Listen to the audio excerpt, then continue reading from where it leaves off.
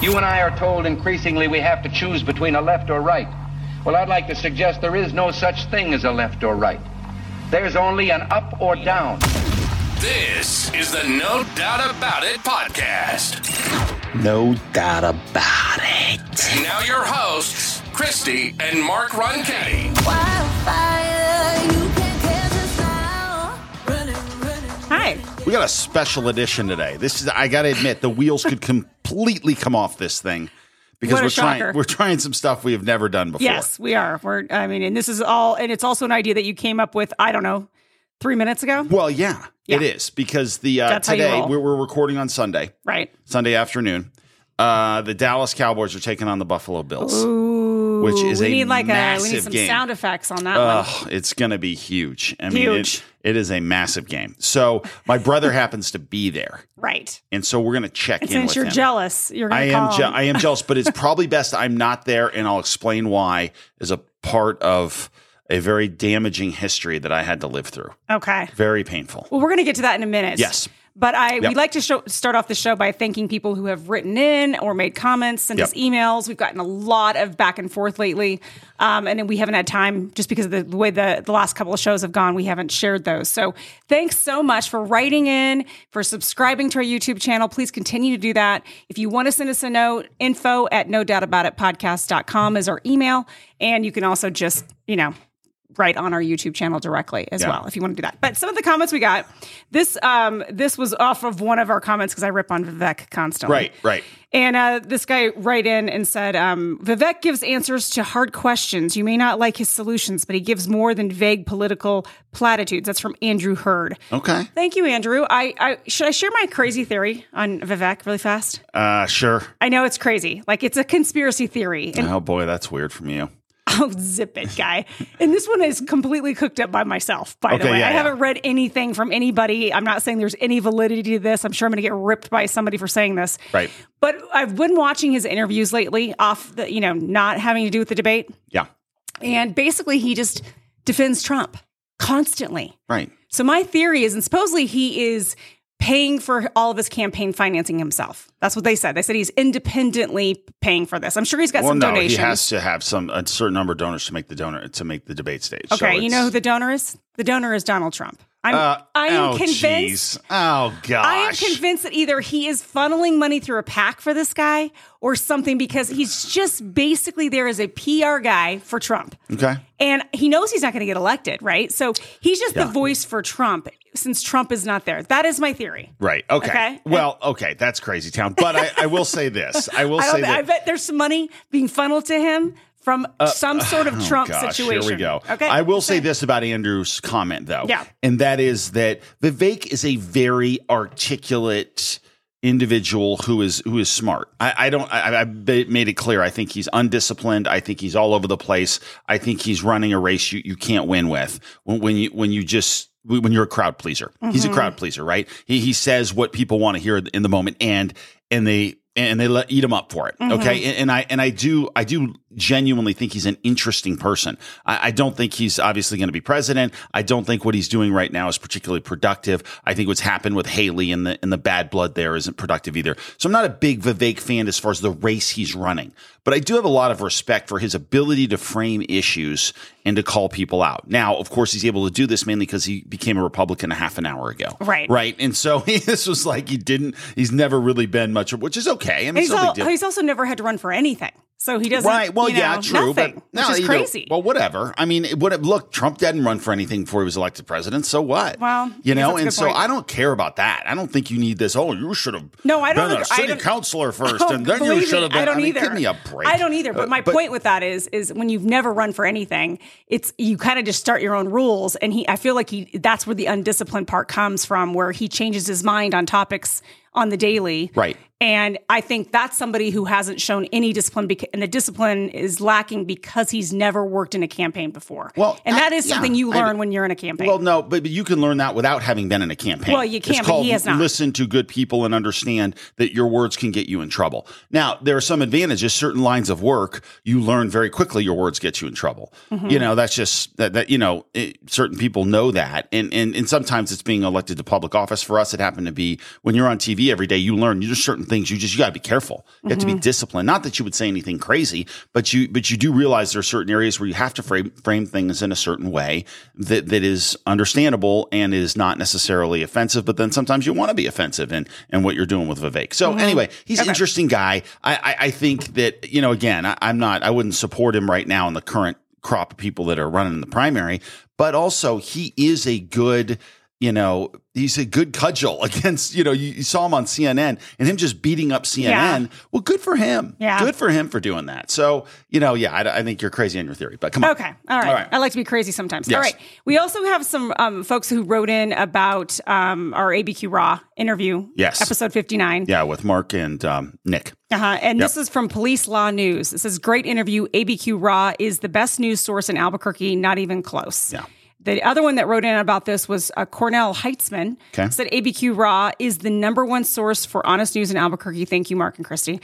Thank you for tuning in. Yeah, Cornell. No, and that gets that line of independent media that we've been talking about a lot, and is something we covered and spent a lot of time on last week, which was ABQ Raw and the Borderland Beat. Okay. Both of them together are really doing a good job with that. So if you haven't listened to the ABQ Raw episode, it's up.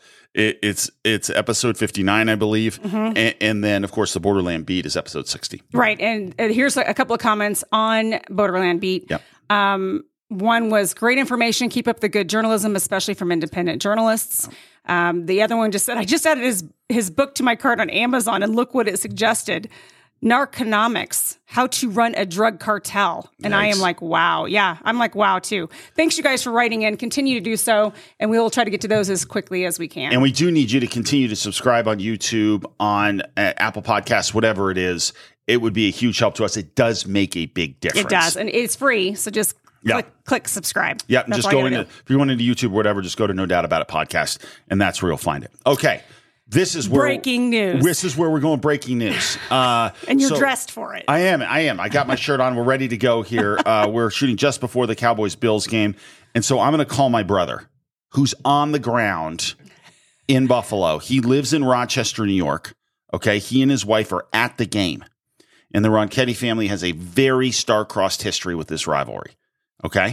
So let's see if he even answers his phone. I'm hoping this will work. Abe, there we go. Okay, Abe, you may want to palm him down slightly here. See how we do. See if he answers here. Hey. Oh my gosh, is he here? Hey, how we doing? Yeah, good. How you doing? We're good. We're good. You're sort of live to tape on the podcast, so try to avoid your usual slew of swear words. And why? Yeah, I know. I'm sorry. I'm so sorry. Don't you have a bleeping machine or something? I do. It's Ava, and she's behind the board right now. But you know how lazy we are on this podcast. I don't want to go back and bleep you. So okay. All right. So talk to me. I'll do my best. Okay. So talk to me. What's going on? Where are you? Set the scene for us. All right. So we are right about maybe 100 yards from the stadium. We can see it right behind us. Okay. It's about 50 degrees. It's cloudy and raining. Okay. It's perfect Buffalo weather. Yep. We are with about 20 friends of ours, all in this kind of tailgate area, which is just awesome. Oh, nice. We all have our tents up, since we're, kind of tailgating pros. Yeah. We brought grills and of course a lot of beverages, as you can imagine. Oh, shocking. Shocking. Yeah, I know. Shocking, right? Right. Hey, listen, I started with Bloody Marys this morning, so I feel pretty good about it. That's good. That's good. Hey. In the morning. Yeah. A lot of vitamin C in that. Let's go. Oh, there's no question. You're well known to mix your alcohol with just a little bit of something that makes it not quite as bad. It just is. It makes it nutritious and delicious. But lots of people around, lots of Bills fans, lots of Cowboys fans. Yeah. Believe it or not. Okay. So even the people we're with, we're kind of like, about 20% Cowboys fans and 80% Bills fans where we are, which is nice. Whoa. Got it. Okay. Okay, good. All right. So here's the thing. And I want to remind you of this because I don't know if you remember this. Back when we were kids, the year was 1984. Uncle Joe and Aunt Mary they live in Buffalo, and every year our family, we'd hop in the wagon. You and I would get the back seat facing back, by the way, which is just incredible. Those old wagons. That's the scariest place ever to ride in a car. Exactly. Actually, nowadays you can't even do that. So, whatever. Are you kidding? They'd kill us for that. But they lived in Buffalo. We lived in Vermont. And so we would go out there every Thanksgiving, and we'd have to put up with the Buffalo fans because the Cowboys would play every Thanksgiving, and then we'd have to hear from our aunts and uncles and all this, and it was just crazy. And by the way, there's a picture now. Judy, your wife, just sent us a picture of what's going on at the game. So we got that up right now. And so, nice. So we go back and forth. So we have a long history with this Cowboys, Bills hate, and everything else. Well, Aunt Mary and Uncle Joe come out to pick me up. I'm in 5th grade. They drive out, they pick me up, and they bring me back for the Cowboys-Bills game in Rich Stadium in 1984. Oh, yeah. Okay? So just me, it's me and Uncle Joe and a couple other people go, right? You guys stay back in Vermont. And so it was, I'll never forget, it was freezing that day, much colder than it is today. Yeah. It was snowing, okay? We get out there to the game. I'm freezing right out of the jump. The Cowboys, Raphael Septien kicks off to the Bills.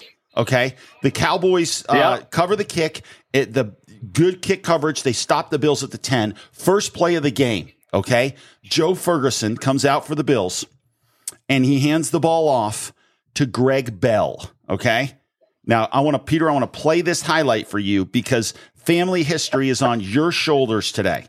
We cannot have a repeat of the last time a Ronchetti went to this game. So this was the first play out of the box. Greg Bell gets a handoff. Here it is.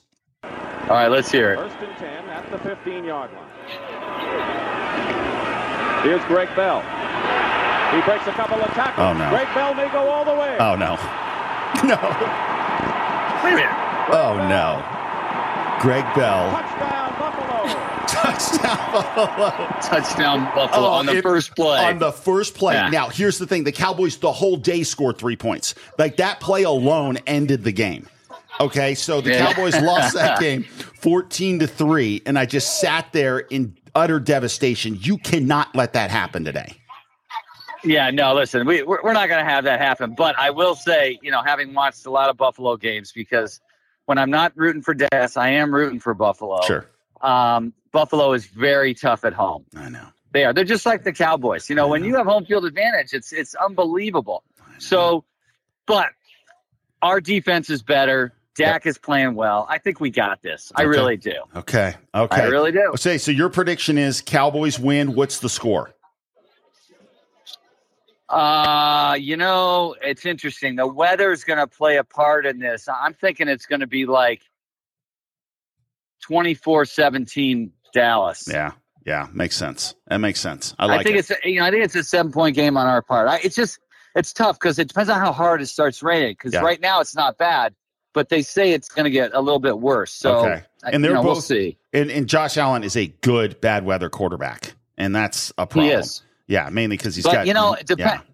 But he's been unpredictable, right? He'll make kind of decisions that aren't so great, and it could help us out. Okay. All right. I like that we're breaking this down. To throw interceptions, Peter, I like that this is like a real NFL pregame show right now. Listen, that's what we're all about here, All right. I have one. You get a few beers in me, I can predict anything. Oh, I know. Okay? You are the Nostradamus. 4 Bud Lights in you, and all of a sudden you can see through walls. Yeah. It's fantastic. Hey, listen, there's no Bud Light here, I was okay? Say, that's there's right. no boo on the Bud Light guy. Sorry. You're right. That's an argument for a different part of the podcast, which is coming up in a second. But anyway, Peter, I have one more thing. The last time you and I went to an NFL game, do you remember that? The last time you and I were in an NFL game, I do not remember that. Okay. Well, you got to remind me. We were kids. I probably will if you remind me. 1987, we were kids. Okay, we were kids. We lived in Vermont, and I was in college, wasn't I? 87. Yeah, you may have been close. Freshman in college? Yeah, I was a freshman in college. Okay. So you're a freshman in college. I barely remember that. Okay. All right. So let's wonder why. We won't go into that. We get in the wagon again from Vermont. We drive down to Foxborough, Massachusetts. Okay?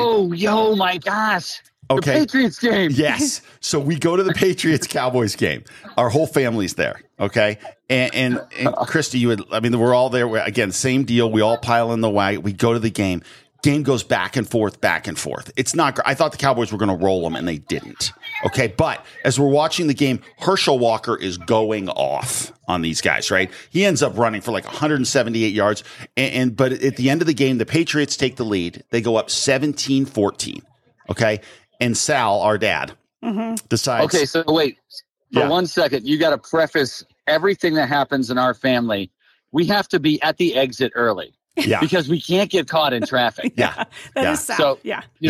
And can't get caught in traffic. And if you're familiar with, sorry to interrupt. Go ahead. No. If you're familiar with Foxborough and Sullivan Stadium at the time, and now Gillette, it takes forever to get in and out of there. It does. So Sal is like, we can't do this.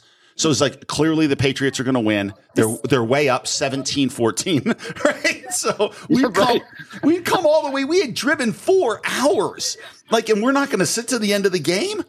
So then, sounds like somebody else I know. Keep let going. me tell you. What. Sal marches us into the car. We get in the car. The Cowboys all of a sudden scrape together this drive, kick a game-tying field goal with Roger Ruzek. Okay, guy kicks a field goal, goes 17-17. They're going to overtime, and we're in the wagon. Right, we're in the wagon. Oh my God! Are you guys aware of what's happening? Oh, of course we are. We're on the radio.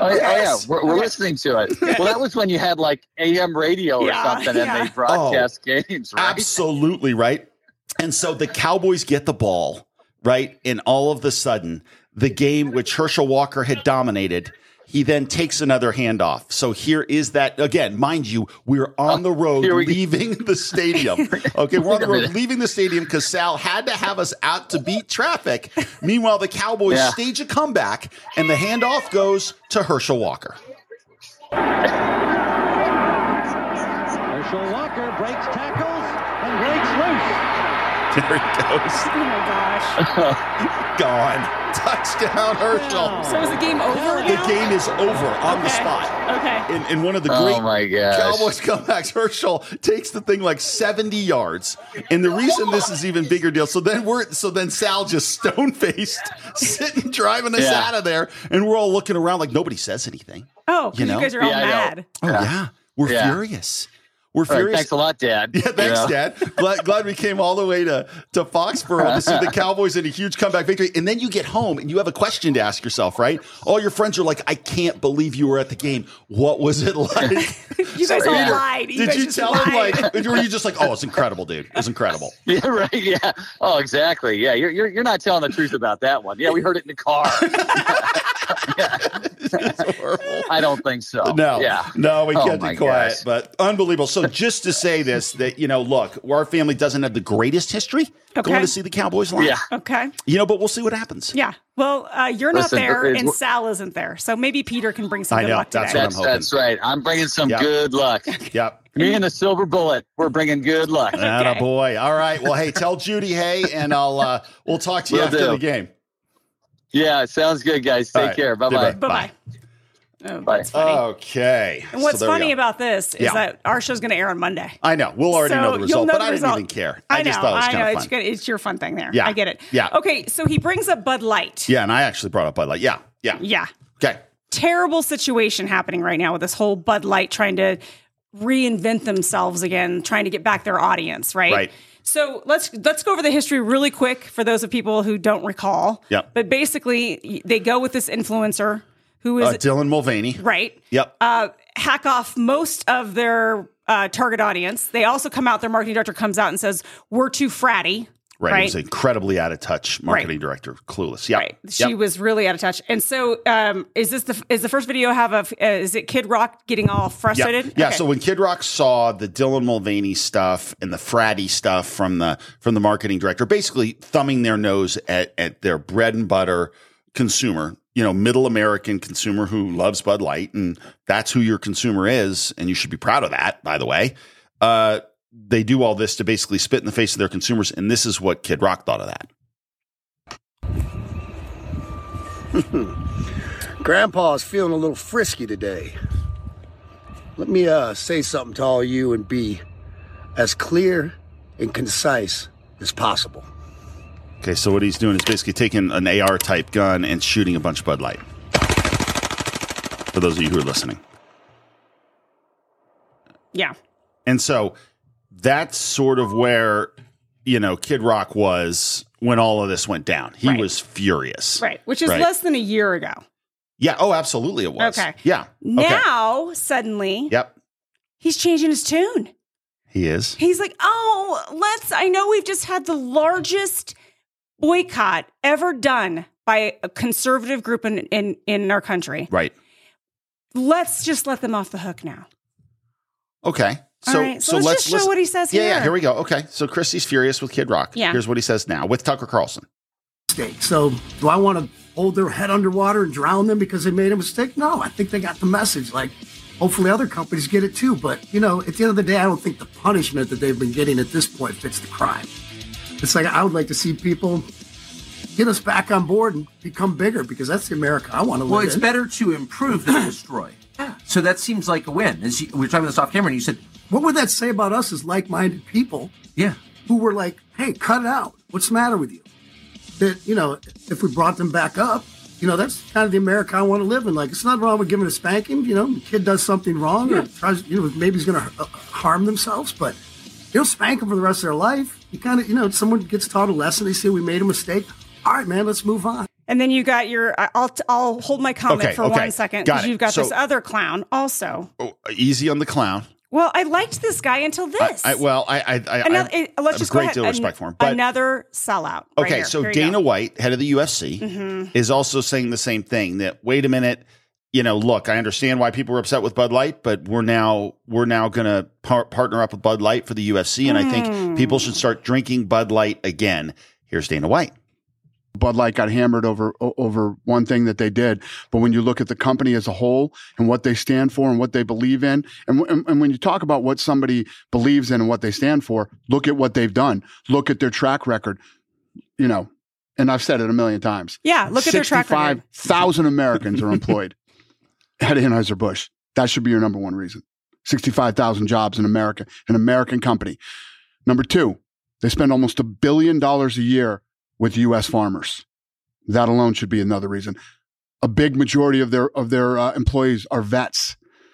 They spent $44 million over the last several years taking care of fallen first responders, families, military families of soldiers who have fallen. These guys are, I'm way more. Okay. That's all great. That sounds all lovely. Thank you so much for the PR pitch of Bud Light and all the greatness that they did. Those are the things they should have thought about before they made this horrific marketing move. Okay. The problem I have with these guys now is we've got Fighter Boy, whatever his name is again. What's his name again? Dana White. Dana White. Okay. Whatever we want to call him. Fighter Boy. Like he's some sort of fighter pilot. I don't even know. Okay. You got him. You got Kid Rock, both now singing the praises of Bud Light. Right. Let's just back it up that Fighter Boy is now getting $100 million a year for the next 6 years for that organization. So it's weird how you change your mind when you get that kind of money. Number two, they haven't said how much Kid Rock is getting that I'm aware of, but I guarantee you they came to him because they basically believe he kind of started leading the revolt against Bud Light with his video, right? I'm sorry, I don't really care what Kid Rock has to say one way or the other. I don't make my decisions based on Kid Rock. I also don't drink Bud Light. I think it's disgusting. I've always thought it was disgusting, but that's beyond the point. The point is, if I was their PR person, number one, I never would have let this happen. But if they had brought me in, let's say after this all went down, you owe an apology to people. You need to come out and say, we were wrong. And we apologize. We realize now that what we did was insensitive. It's not one thing like Fighter Boy just said. It's more than one thing. You put an influencer up there that is promoting the trans movement, which is gone way beyond. It kind of opened up this whole thing to say that trans was okay. It was okay to put kids under the knife. It was okay to put kids on these puberty blockers. You basically tried to start this culture war. Okay. And you try to take this on. The culture war is still being fought right now. You've got in California now, they've passed all these laws that you do not need parents' consent to do any of this, right? Your kids can go there. They can get puberty blockers. They can have surgery if they want. They can do whatever they want. Parents do not have to know. This was started. This all came to light because of this culture war that we're in. Right. The war is not over. It's one of the biggest things that are on the plate right now for conservatives in our country. And to cave because of money.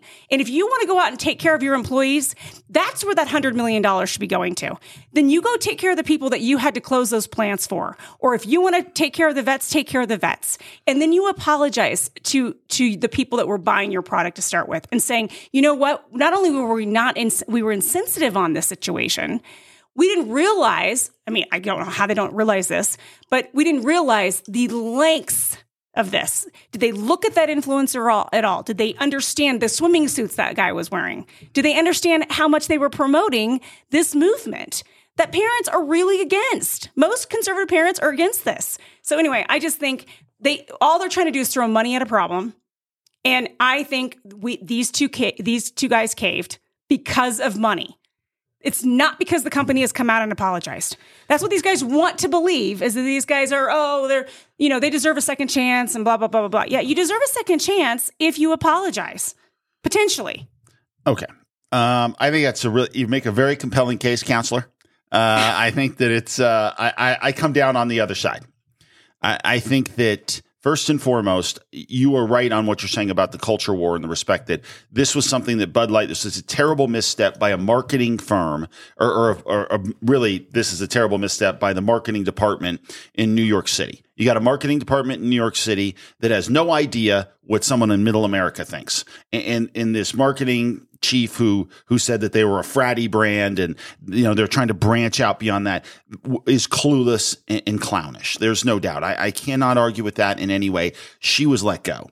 A lot of that quietly, she was let go, by the way. Very true. Mm-hmm. But at the same time, one thing I can't stand is this cancel culture movement of you've made a mistake, there is no coming back from it, and we're going to pound you into dust. And I think the thought process that, look, we're trying to walk our way back here is one that I can appreciate. And yes, Dana White gets some money out of it. Yes, Kid Rock may get some money out of it. Look, I understand that. I totally get that. But I also think Budweiser is a good American brand. Now it's InBev, and is it totally American and not Belgian? There's some debate there, right? Yeah. But the point remains, this is an iconic U.S. brand. They have paid a price, like a massive price for this. And conservatives and Bud Light drinkers showed, and people probably that aren't even conservatives necessarily, showed, wait a minute, you are going to treat your customers well. And I do think that makes a difference here. I do think that they were held to account to some degree. Now, the CEO of the company did come out and say they made a mistake, but not to the degree that you're talking about, which I can understand your point. I think that they needed to come out and either, whether it was an ad or whatever they wanted to spend their money on, and make sure that they knew, hey, we overstepped here. We overreached. We didn't. I know, but what's the end game here? That we continue to pull back and Bud Light cease to exist as a brand? No, but apologize for having the role that they had in this culture war. That's what they said. And this is what they said. They said, we never intended to be part of a discussion that divides people. And so their basic thing was, sorry, we didn't want to get in the middle of this, but we did. That was so foolish of them. And it was a weak denial, don't get me wrong. But at the same time, I just think you get to a certain point where I do believe there should be some sort of road back. And I do think now is probably a fair time for that to happen. I get your point on Dana White. I get your point on Kid Rock that they have some benefit out of this. But at the same time, yeah, while they may have a benefit out of it, it is still something that I think people stood up and said, no, you're not going to do this. They were held to account. And now I think there's got to be some road back.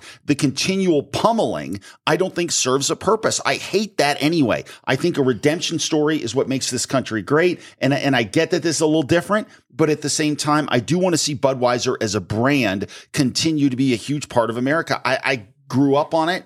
And we all did. Well, you know what I mean. Peter, are we talking about Peter again? Your brother? but we grew up knowing that Clydesdale, like it's an American icon. Okay, that's great and all, but I'm telling you, they have not come out and said, listen, we do not support the culture of what this has influenced kids. I don't think you want them to say that because I'm sick of companies trying to say that in any regard. Well, they shouldn't have got involved in the first place. I totally agree with you. So they need to come out and say, listen. They did say that. They did say they didn't want to be in the middle of it. They did say they didn't want to be in the middle of it. And I don't want them having one president give some statement, blah, blah, blah, some PR written statement doesn't count. if you want to put money towards whatever, like, do you know how many kids that we've read stories about and listened to stories that had the reassignment surgery that don't have the money now to go back and have any sort of thing? Put your money there. Why don't they go support those families? Listen, I understand that. But the problem is the issue with getting involved in this whole trans issue was it was a terrible mistake to get in the middle of it. So you got to get your company out of it, and enough. I'm sick of companies thinking we care about what their stupid political feelings are. I don't care what you think politically, and I don't want to know what you think. Okay, so do your job. You go vote for whoever the heck you want. I'll do the same thing, and I don't want to hear about it. So Budweiser made a huge mistake in stepping into that world. I'm just saying that there should be a way to step back out of this without crushing the brand and without saying you're done forever, because I hate that you're done forever. I'm not saying you have to be done forever. I'm just saying I don't think that they made enough retribution. They did not do what they needed to do. Going to pay two high-paying vocal influencers in the conservative side of things is not, to me, that's just throwing money at it instead of actually coming out and taking some sort of real responsibility. And that's what I'm not saying they have to die. I'm not saying that we needed to kill the Budweiser market completely, but I'm just saying I don't believe that they actually, it's like when somebody says, "Oh, I'm sorry," when they hurt your feelings or whatever. You know when somebody's I'm sorry if that hurt your feelings. Yeah, I'm sorry if that hurt your feelings, right? Right, I get those it. weird backward apologies. Yeah. That's what I feel like this is. It's a faux apology. And I just think I never still want to see a Budweiser in my house. So don't ever even think about bringing something like that in here. Okay. Well, right? no, look, I understand your point. We can move on, but I don't, believe me, I don't totally sit here and think, I largely agree with holding people accountable for things. But at the same time, I'm just sick of living in a country where it's like, gotcha, and now we're going to pound you into dust. So I think when there's a gotcha, it's what do we do about it? And you build it back, and you're right. You apologize. You say, I'm going to head in a different direction. I made a mistake here. I'm all for all of that. But the pounding into dust and you will never do business again, I hate that. And I hate what this country has become in that respect. I don't want to see that anymore. And I want to have people, if they're willing to accept responsibility for mistakes they may have made or whatever, or maybe an inartful comment or whatever, I just think it's something you got to be able to come back from. I get it, but I'm just saying that what I hope really comes out of all of this is businesses are paying attention and saying, listen, perhaps we should not be dipping our toe in a political agenda with our company and our brand and our products. Right. Maybe we should just sell the products. Yeah, no, I totally agree. I totally agree with that. In fact, staying on this same thing, we'll go to cut 22. So in the whole transition continues to go, right? I mean, This doesn't go anywhere. And last week, the issue went into an area that I think a lot of people could see coming, but it had an interesting result. And that's the University of Washington gave a biological male a scholarship for the women's volleyball team, which to my knowledge had not happened before. So this was a male. 1 out of 12, apparently, right? There was 12. Yeah, there's 12 scholarship to women volleyball athletes. Yeah, in most Division I schools, you get 12 roughly 12 volleyball scholarships, and it was awarded to someone who was born as a boy. It was Tate Dragasset, 17-year-old transgender girl who was born a boy. Mm-hmm. Okay, and so this was offered up and accepted for the University of Washington. Well, Riley Gaines gets pretty fired up, which I appreciate. Absolutely. She's been someone who has been at the forefront of this. And one of the biggest cases she makes is how anti-women this is. Mm-hmm. It is. What are we going to do now? Set aside 3 of the 12 spots for biological males? Is that what we're headed? I mean, that's what she's concerned with. So she sounded the alarm immediately on this. And this was the tweet that she sent out as this was developing. And you can see what she says here. Yeah, she says, male takes women's volleyball scholarship at UW, a soon-to-be Big Ten school, stealing the already few opportunities for women at the collegiate level. How can he be proud? They should rescind the scholarship. Well, turns out it looks like they probably have now. So Riley Gaines' latest tweet is that it's alleged that the UW volleyball rescinded the scholarship from the male vying to play with the women. Sources say the coaches had no idea he was a male. He and his family concealed his sex throughout the entering recruiting process. And so she's saying basically the power of public opinion is holding people accountable. And that's what her job, she feels like her role is now, especially when it comes to female sports. So, well, and here's my problem with this whole thing. And that is you have somebody here, this girl who's a volleyball player or boy who's transitioned to be a girl. I think when you don't have clear policies, This person's life is going to be turned upside down because of weak policies and people thinking they're doing them a favor. You're not doing this person a favor by saying, oh, yeah, come on the volleyball team. Oh, nope, slap them down and out you go. That's humiliating. And maybe they were deceptive on it. Maybe they weren't. I don't know. I don't know the whole story. Right. But this person's life is wrecked for the time being on this. And that's because you have weak leaders at universities who don't stand up and say, look, women's sports are for women. Men's sports are for men. And if you want to compete in other realms, you can do that. There are other opportunities outside of NCAA sanctioned sports. Okay, so stop because you're hurting people. This reminds me of the border. It's you think you're being compassionate, throwing things open, and people get killed because of it, right? And all these things start to happen. And what is cloaked as compassion is actually cruelty. And that's exactly what happened right here. And it bothers me. And here's one other thing. One of the pull quotes from this story in Ava, it's clip 25. It's interesting to listen to the parents who were involved in this whole process and who played against this transgender athlete. They said, many of them have been afraid to speak out for fear that they would be targeted as haters and that their daughters would be punished. Quote, everyone is scared of how their child will be treated if they speak up. It's already so competitive to get on a good club team, one parent told Redux. The stealing of positions and opportunities has been infuriating and so sad when you see how it affects the girls. So this is just so bad on so many levels. It's so unfair for the girls who play and have worked hard and never get a chance. It's even unfair for people who are struggling with whether they're transgender or not.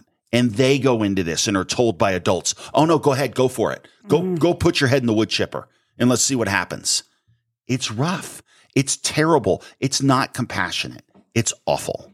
Well, and hopefully we see, I mean, at some point, because again, you know, the thing that we talked about this when we were on KKOB on Friday was when the story kind of first came out that we found out about. The real problem is people are still saying, oh, this doesn't exist, that there's not boys that are taking women's spots on sports teams or in competition level or a scholarship situation or winning races. It is happening. And that's the frustrating part, is to say that it's not happening is not true. Right. It is happening. So it's not a situation where you necessarily, as you're saying, go and sacrifice the trans kid. You know, that's not the job. That's not the job of us either. Right. But create new structure. You know, so if there needs to be a whole new lane for them to compete in, then do that. I don't know what the answer is, but it certainly isn't just to say it's not happening and continue to allow this to erode women's sports. Right. And then this stretches into another area, which is clip 26, Ava. And this is Swim Canada. Again. And you've heard about this, right? You've got a 50-year-old man who is competing against teenagers.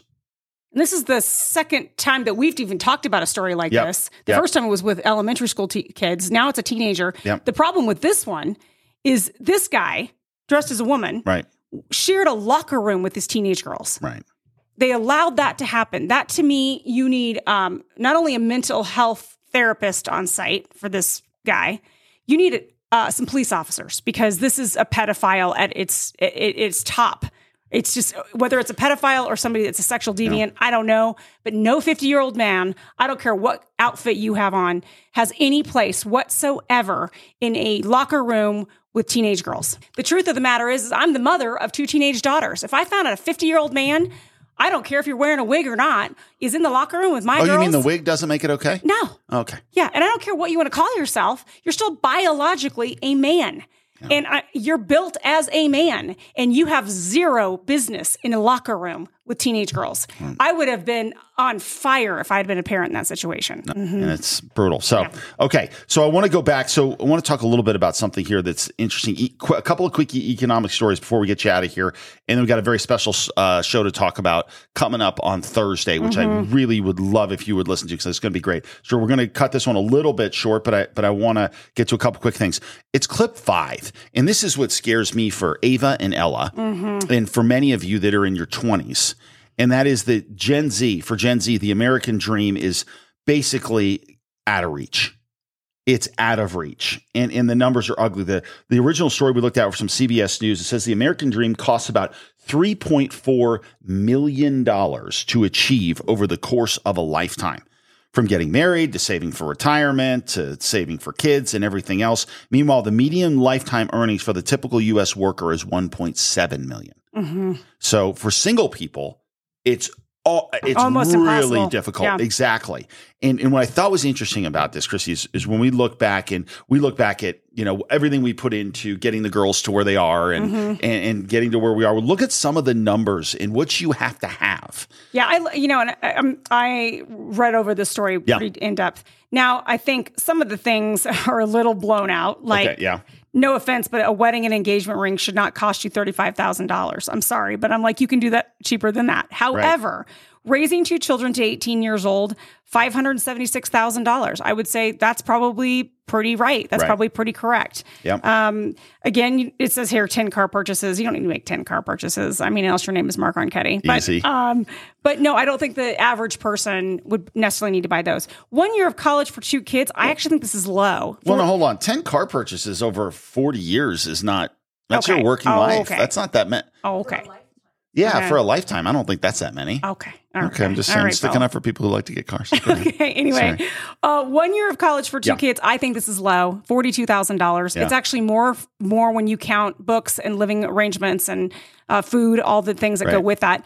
That's low. I think you're looking to spend a lot more than that when you have 2.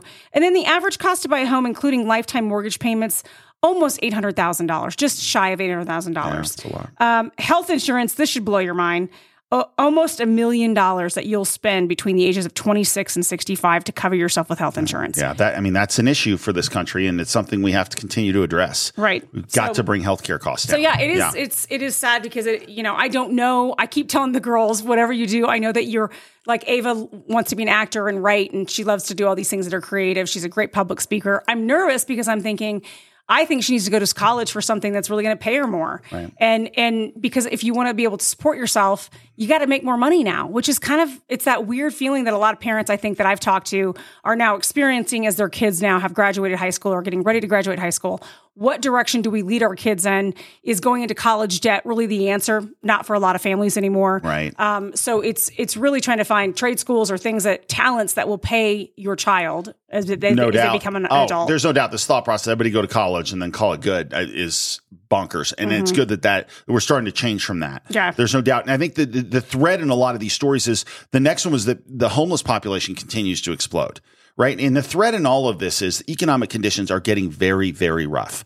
And I know that there's a thought process from the administration that, oh, no, things are really good. You're just missing this. It's not the case. And one of the scary parts about this is as we continue to see our homeless population climb, and there's a bunch of different reasons for homelessness. Sometimes it's drug abuse. Sometimes it's mental illness. But a lot of times it's just people that are sliding into economic difficulty, and it happens very quickly. And this is one of the scary quotes from this story. It's that people more and more are ending up homeless in a much more quick fashion. It says that move from housed to unhoused is happening more quickly and it's more direct. And that's terrifying. Well, because most people don't even have more than 1 month's of living arrangements in their savings account these days. Right. And so if you fall on hard times and you can't cover yourself for even 30 days or 60 days, watch out. Right. And so that's why this whole thought process that, not that, inflation's not that big a deal, increased costs. Right. It's it's a huge deal. And Mark, the interest rates went down. Well, I don't know if you got the memo. It's gone down by nothing. Well, it's interesting because we Still are up 6.31% over this time interest last rates year. How loan interest rates? Oh, just went down a little bit? A tiny bit. Okay. Well, they're going to they're bragging about it. So no, but and that's the interesting thing on that front, because you've raised interest rates so high to contain inflation, right? Well, it's completely stalled the housing market. So how are you going to what's the only way to get the housing market going again? You got to lower the interest rates. You got to lower the interest rates. So if you do that, what are you going to do then to inflation? You could start to push it back. It's going to be an interesting walk. And that's what's kind of scary about what's headed our way. I think the next, I don't know, next year and a half, 2 years. Yeah. It's going to be rough. This one I thought was interesting. We should add this tipping story, right? Yeah. Okay. Yeah, so go to that and then we'll go to the end. Tipping backlash has begun. So basically these, you're automatically, our girls and I have had this discussion that, you're often just, a computer is kind of flipped over to an iPad when you go to put something on your credit card. Right. And it asks for a tip. And when it's not a service, like when you're not actually getting a service, it's still expected if you have a credit card. Yep. And kind of we're trying to teach the kids, what is tipping about? It used to be about customer service, right? That's what it started as. I was a waitress for a long time. And sometimes you got great tips and sometimes you didn't. But as a waitress, it was expected that you get a decent tip, right? Yep. Something like that. Yep. Now the tip is expected in things like dry cleaning. What did I say? I bought a Christmas toy, okay, for my nephew, my grandnephew. I bought a little Christmas toy online. It asked me if I wanted to add a tip to that. Right. If I wanted to add a tip to buy a toy for my nephew online. Right. That has gotten to a whole crazy bird level. I'm sorry, but like that is not what tipping was about. And what's sad is now a lot of companies are utilizing the tipping process to help pay for their employees. Yeah, pads their bottom line. Right, which is crazy. So like as this lady said in this article, she says here really Mary Medley, a Denver retiree who describes herself to the Wall Street Journal in July as unilaterally prolific tipper, is one of those who's become more discerning in recent months. It says, what started out to be a way to acknowledge excellent personal services feels like it's becoming a way to help supplement worker compensation. And it's just... Right. You're giving true. to the business. You're basically donating to the business. Yeah. So stop asking for a tip every 5 seconds, especially when I'm just buying a toy. And stop asking me if I would like to round up my money to give to some unknown weird charity like the children, which is good. They ask me that all the time at fast food restaurants. No, I take care of my charities where I'm at. So, no. I know you are things. anti. Would you like to round up? You're like, no. No, I don't want to round up because you've already charged me $800 for a hamburger. So, no, I'm not going to round up to money that I don't even know if you're giving it to anybody. I mean, I'm sorry, but it could just be padding your pocket again. So, no, I'll take care of my charity situation. We give to lots of different things. We'll continue to manage that. You just make me a hamburger of something that I can actually afford. How about that? Okay, boss. But here's the other thing, and I think you make a great point. But here's the other thing, and I think the point's missed in this story. The point in the story is people don't have the money to tip extra anymore. When they did, they did. Mm-hmm. Now, they don't. So when all of a sudden you see stories that say, oh, the tipping culture, there's pushback on the tipping culture. There's pushback on that tipping culture, first and foremost, because when you have less money in your pocket, there's less money going to somebody else, period. And so that's what I think is happening to some degree. And then your point is great. It's expanded too far. No doubt. I totally agree. Just the overreach has just gone crazy. All right. Last story before we get out of here on this kind of pre-holiday edition. This is a pre-holiday edition. There's a little bit of a pre-holiday, kind of an eclectic group of stories that we hit today. Oh, my gosh. These last two stories, I want to go ahead and apologize that not the first one. The second one you should apologize for. I'm just going to apologize because I'm the one that sent this to Mark. Yeah. Because I thought they were interesting. I didn't know he'd pulled the one thing out of this article to share with you all. So my apologies. The first one is the Guinness. Well, this is the Guinness Book of World Records has their new record holders in 2028. A lot of them are boring and you don't really care. But the first one I thought was pretty fascinating was there is a new rope skip record by a cat in 1 minute. Funny. Yeah. Okay. So I want to show you the video and we'll show you the video of the cat skipping rope. And I got to tell you something here. So we'll show you the video if you can see it, if you're watching on YouTube. Basically, you have the cat's owner is kind of encouraging the cat and they're skipping rope. Now, this is not, Rocky Balboa or Apollo Creed smoking through the rope. You know what I mean? But the cat's jumping rope slowly. So my point on this is... But any cat that can jump a rope. Well, that's impressive. But at the same time, I feel like if you really dedicate yourself, you can beat this thing. This cat is not jumping that many times. I'm guessing we got 7 or 8 jumps total on this cat. Well, I'm wondering how many times did you hit that cat with the rope when you were trying to teach that cat? Oh, there's no doubt. The cat's like, why are you whacking me with this rope? But anyway. If you're really dedicated, I feel like there's an opening here. You can take that record from this person. Okay. So there's just a new challenge for 2024 for those folks out there with a cat. Yeah, you got a cat. You like to jump rope. Yes. Yes, there you go. Yes, We've you're welcome. set it up for you. You're all welcome on that. Okay. This is what I'm apologizing for, ladies and gentlemen. If you're easily grossed out, probably turn us off at this point. No, it's not that gross. It's not that gross. Now, the loudest female burp record has been set. Oh, gosh. It's been set by Kimmy Cola. You can guess where that comes from. Yeah. She's on TikTok and sure she is. She has got a bunch of videos on her just tearing it up, right? Mm-hmm. She burps like crazy. Well, she was going for the record of the highest decibel burp in history, and here's how it turned out. Why did I just broke the world record for women's loudest burp. That was it right there. That's it. 107 decibels.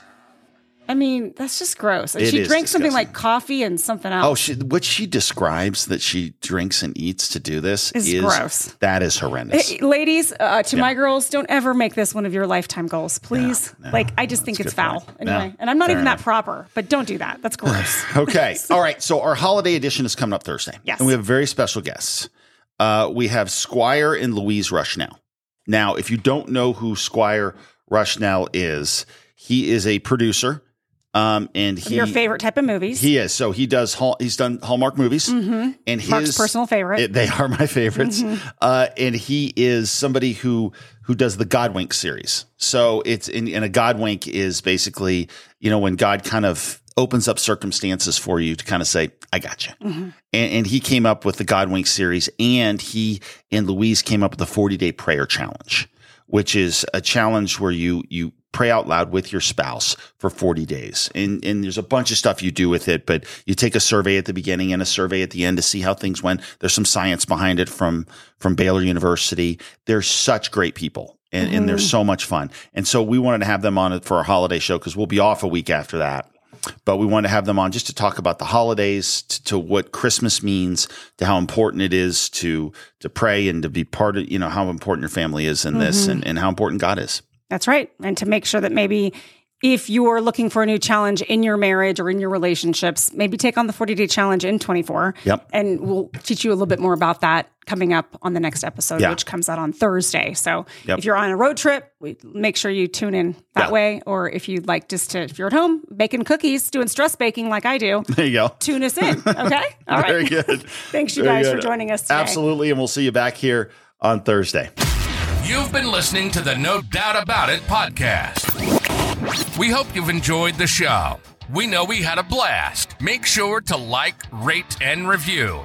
We'll be back soon, but in the meantime, you can find us on Instagram and Facebook at No Doubt About It Podcast. No doubt about it. The No Doubt About It podcast is a Choose Adventure Media production. See you next time on No Doubt About It. There is no doubt about it.